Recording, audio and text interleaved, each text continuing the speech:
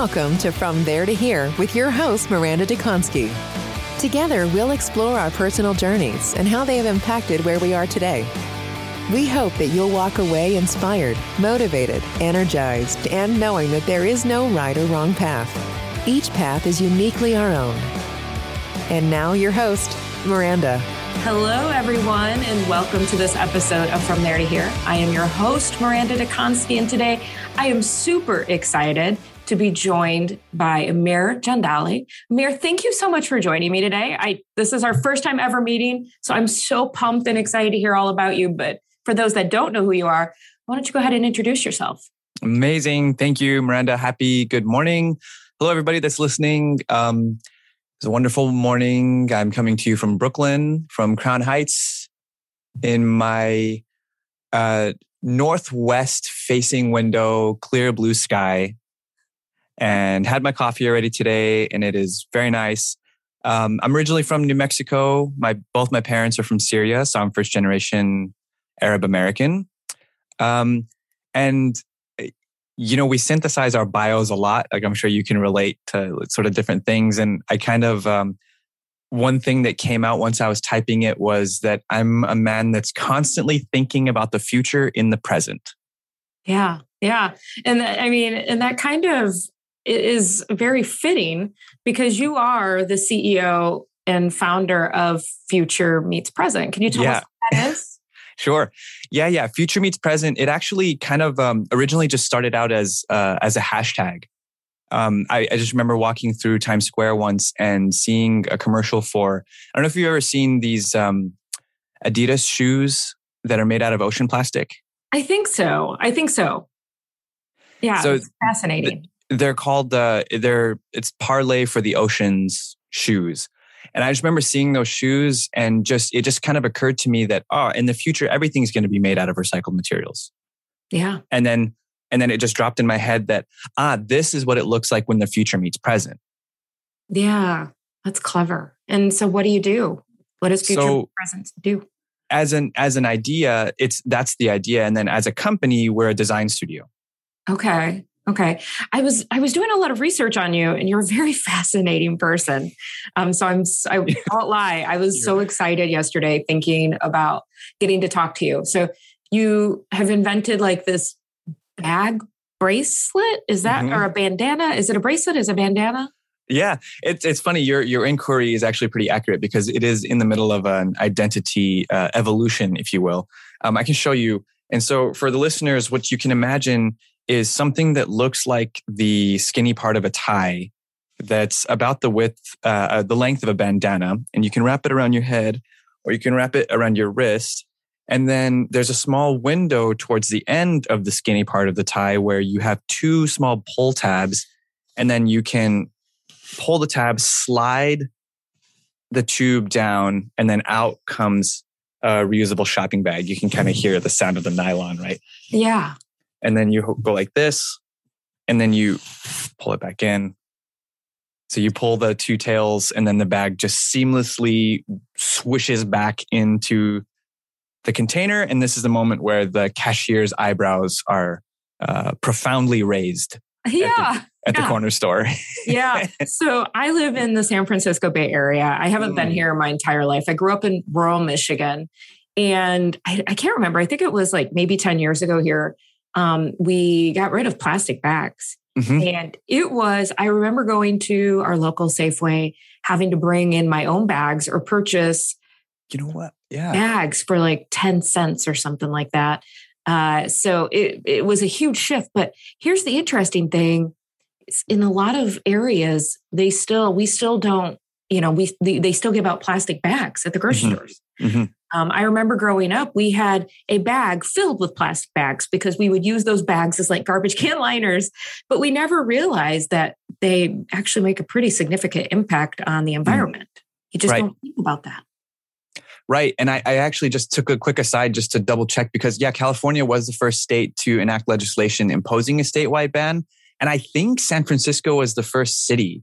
I'm not seeing that real quick on Google. Y'all can fact check that. But it started early where you are. Yes. Well, I'm so fascinated by everything that you're doing, but I want to talk about your journey that got you to here. Sure.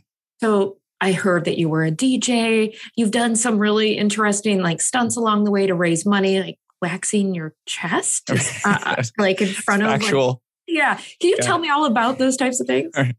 Yeah, absolutely. That's a good place to start the context. Yeah, thank you for that, for the digging. That's hilarious. I wonder if you happen to come across the videos of that, because there is proof on the internet of that painful evening. That nightlife was a big part of my life. I guess in 2008, 2009, I graduated college in 2010, and then the weekend after my last final exam was the weekend that I opened for LMFAO. Oh, I don't know if you remember LMFAO, they did Party Rock Anthem. They did like all these big DJs back then. They're the ones that did that party in the house tonight. I'm not going to sing it. Right? Exactly. Yeah. You got a glimpse. That's it. Yeah. And they were big at the time, and I got a chance to open for them. Wow. And so that launched this DJ career that I didn't see quite coming in that form. So it ended up launching this career that lasted for about 4 years. And it was great. And then amidst that time is when the war started in Syria, which is where my parents are from. Yeah. I spent every summer growing up in Syria. I was born in New Mexico, like I mentioned, but I spent my summers there. And the war started, and just like maybe like a lot of us feel now with Ukraine, Russia, it's like really easy to just feel a little bit helpless. Like, what do I do? How do I get involved? Now there's a lot more activism around that. But around 2010, it was just like, what the hell do we do? So I had a radio show at the time, and it was called Stuff You Don't Hear on the Radio. And I would talk about the humanitarian crisis in Syria. And anytime I would DJ a big show, I would wear a t-shirt that said, "Free Syria, damn it." Yeah. Any opportunity to just signal boost that. That's what I felt my role was. And one of the earlier stunts, to use your word, I'm very Syrian, so I have a very burly chest, if you will. And one of my friends just jokingly said, like, "Yo, you could probably raise a lot of money if you like shaved your chest or waxed it or something, 40-year-old virgin style." Yeah. So we did that. We raised $2,000 in one night, and it was gone. I haven't seen the video. I'm going to have to go find it. Challenge accepted. Sure. I'm going to find it. How painful was that? It was awful. Yeah, it was so bad. I had to kind of sit like with my shoulders shrugged so that my shirt wouldn't touch my chest, because my chest was so raw. Like, it hurt so bad. But it was great. It was so fun. And, it did its job. Well, first I have to share something that my husband's going to kill me, but what the hell? What the hell? If you can't embarrass your spouse every once in a while, what's life anyway? So we were going to Hawaii a few years ago, and he's Italian, and he's very Italian, and very hairy. Mm-hmm. And instead of having to do the daily upkeep on the back, I'll just leave it there. I asked him if he'd mind getting waxed. And he said, "Yeah, absolutely. Let's do this." Took him to my local salon to get waxed. And the girl was so just blown away. She's like, "Take pictures, like before pictures." Oh, no. Portfolio. And he said it was just terrible. It was supposed to be like a 30-minute appointment. He was in there for an hour. Oh, my God. So... Yeah. Bless. I can absolutely relate. Yes. Yeah, bless. So I'm sure that, the raising awareness about the Syrian war and all of that probably went far. What else have you done in that regard? Is that something or a cause that you've championed, for a long time? Yeah, it was for those first few years. Yeah. And it was interesting to see how my DJ following or just any sort of community that was built around that was able to translate into activism. I never quite saw myself as an activist. I just always really liked people. And so I just remember it just kind of came to me one day that I should organize some sort of a march or a walk. And I did it on my birthday of 2011, I think. It was right around there. And it was just this thing like, hey, let's all meet up in the mall parking lot. It's called the Walk for Freedom. Bring signs for causes that you want to raise awareness for. And we had the local radio station follow us and like broadcasting live saying like, hey, if you guys are driving down Telshore and you see 100 people, give us a honk, show us support. And so we did 2 years of that, and it grew. So there were things like that would happen often. And it was wonderful. And I think it kind of created the conditions for what would become the trajectory of, which I'm sure we're going to get to this question, which is how it sort of evolved into environmentalism. That activism and using my platform to raise awareness was that soil. Yeah. And then there was this seed that was in there that I didn't realize was going to crack this night that I watched this documentary about plastic bags, to bring our topic full circle, right? Yes. And it was this documentary about plastic bags.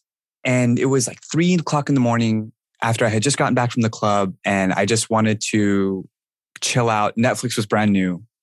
And I just wanted to watch something semi-mindless, semi-informative. So I watched this documentary about the life cycle of plastic bags. And I didn't know what that term meant. I just thought that it was going to be like an artistic, someone following a plastic bag around for a lifetime or something. And I was like, oh, that's kind of interesting. Like, I don't know. Let's see where that goes. Started learning about single-use plastics and the clarity or the absurdity rather, of what that definition means. Using a resource that's finite to manufacture something that's designed to be used once, that once thrown away will stay around forever. It's crazy, right? Yeah. Wow. That is crazy. So, yeah, mind blown. I know this doesn't make for good podcast when I'm staring up at the ceiling. Like, I mean, that's how it felt, right? Right. And I haven't seen that documentary. I wonder if it's still out there. I'll have to see. Yeah. Well, so it's called Bag It, and I don't think it's on Netflix anymore, but it's on YouTube. And I would recommend that just because it's just a very approachable documentary. It follows a man whose wife is pregnant, and he's just suddenly aware of what are all the things that could affect my baby. Yeah. And it's that journey, and he discovers plastics and all that sort of thing. So it's a really nice segue into that whole world. I am a big documentary, memoir, biography, autobiography. That's pretty much all I read, all I watch. I sound kind of boring, but it is fascinating. So I'll totally look it up. On that same vein, have you had any moments from your childhood that you think mapped you to take the path that you've taken? Yeah, I love this question a lot. Yes, yeah, absolutely. And it's funny, like how Steve Jobs says that the dots connect backwards. I think it was Steve Jobs said that, but you don't realize those formative days until kind of later, where their qualities show up. But in Las Cruces, where I was born, my family owned an Italian restaurant. Okay. And I think there were a lot of qualities about being raised there that led me to become just a generally very open person, and the type of person that doesn't really see strangers, quote unquote. Because I just remember our employees were like our family. And, I would always just remember my dad walking around, checking on people, making sure they're good, making sure everyone needed anything, if somebody ever needed an advance in their check or extra days of work, that kind of thing. My dad would always do his best to accommodate. And then I remember my mom walking around front of house, going from table to table, sitting down with Barbara that's on her lunch break from Dillard's, having her spaghetti and meatballs, catching up on Dillard's gossip, all that sort of thing. And it just became normal for me to just treat everybody like family. Yeah. Yeah. So I will tell you, when we first hopped on Zoom, I didn't know what this was going to be like, but I immediately felt comfortable with you. So for what it's worth, you've achieved that. So for what it's worth, if you could give your 18-year-old self any advice now, knowing everything that you know, what would you say? Man, I love that so much because I can see him. And I can see him in photos of him, and I can see him in the mirror. And I love him. And he has the biggest pupils, biggest eyes, biggest dreams. And something about him believes that they're possible. And I would tell him that they are. Yeah. Yeah. No, that's lovely. I love that. And then kind of going the other direction, let's just say 100 years from now, folks are reminiscing about you and, Sure. your legacy. What would you want them to remember you for? The legacy I look up to, in addition to my family members and my dad and all the risks and crazy stories and twists and turns he's been through and been able to get to where he is now. I look up to a more social cultural figure, which is Carl Sagan. Okay. And he was one of the most just heartwarming and approachable, to use that word again, cosmologists and astrologists. He designed he was one of the leads on the projects that launched Voyager spacecrafts. I don't know if you've ever heard of the Voyager spacecrafts. No, I haven't. I'm going to be honest. No, it's cool. I'm going to be Googling this like after we're done here. They're cool engineering feats because they're the 2 satellites that have traveled farthest in space than anything else ever before them. They've exited the solar system. Actually, you know what? Now that you add that context, yes. Sure. So yeah, cool projects. And Carl Sagan, he was just the way he spoke about space and the way he spoke about possibilities was just so poetic and romantic. And it would just invite kids into not being overwhelmed or bored by astrology or cosmology, but just super inspired by it. So I think there's qualities there that I want to be remembered for in the context of sustainability. Yeah. I want to be remembered as someone that painted a picture of what's possible and did everything in their entire entity of being to bring that possibility to fruition. Love that. I really love that. And I know that this wasn't on the list of things I could potentially ask you, but Sure. I'm so curious. What was some of your favorite memories of spending time in Syria as a child? Sure. I'm fascinated with the region. I've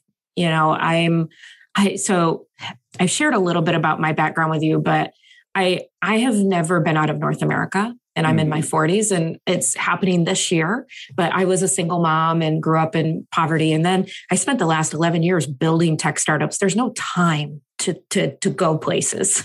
So I'm finally going to do it this year, hopefully, if things work out. Where, by the way, if you don't mind me asking? I'm supposed to fly into Paris in June. And then in London, I'll be speaking at a conference.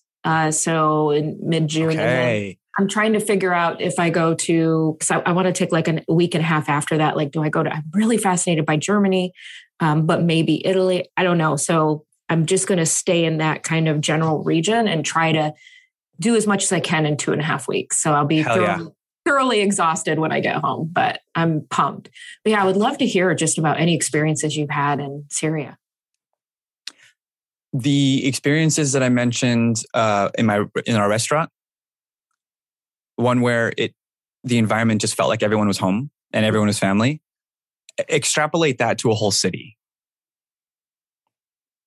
There it is. I think it's that. I think it's this feeling of first and foremost psychological safety. Honestly, like a place where you go and everyone, and even if it's just a guy working at the corner store or the man that's pushing the push cart that's making manaish sandwiches at 1 a.m. that you can buy for 25 cents.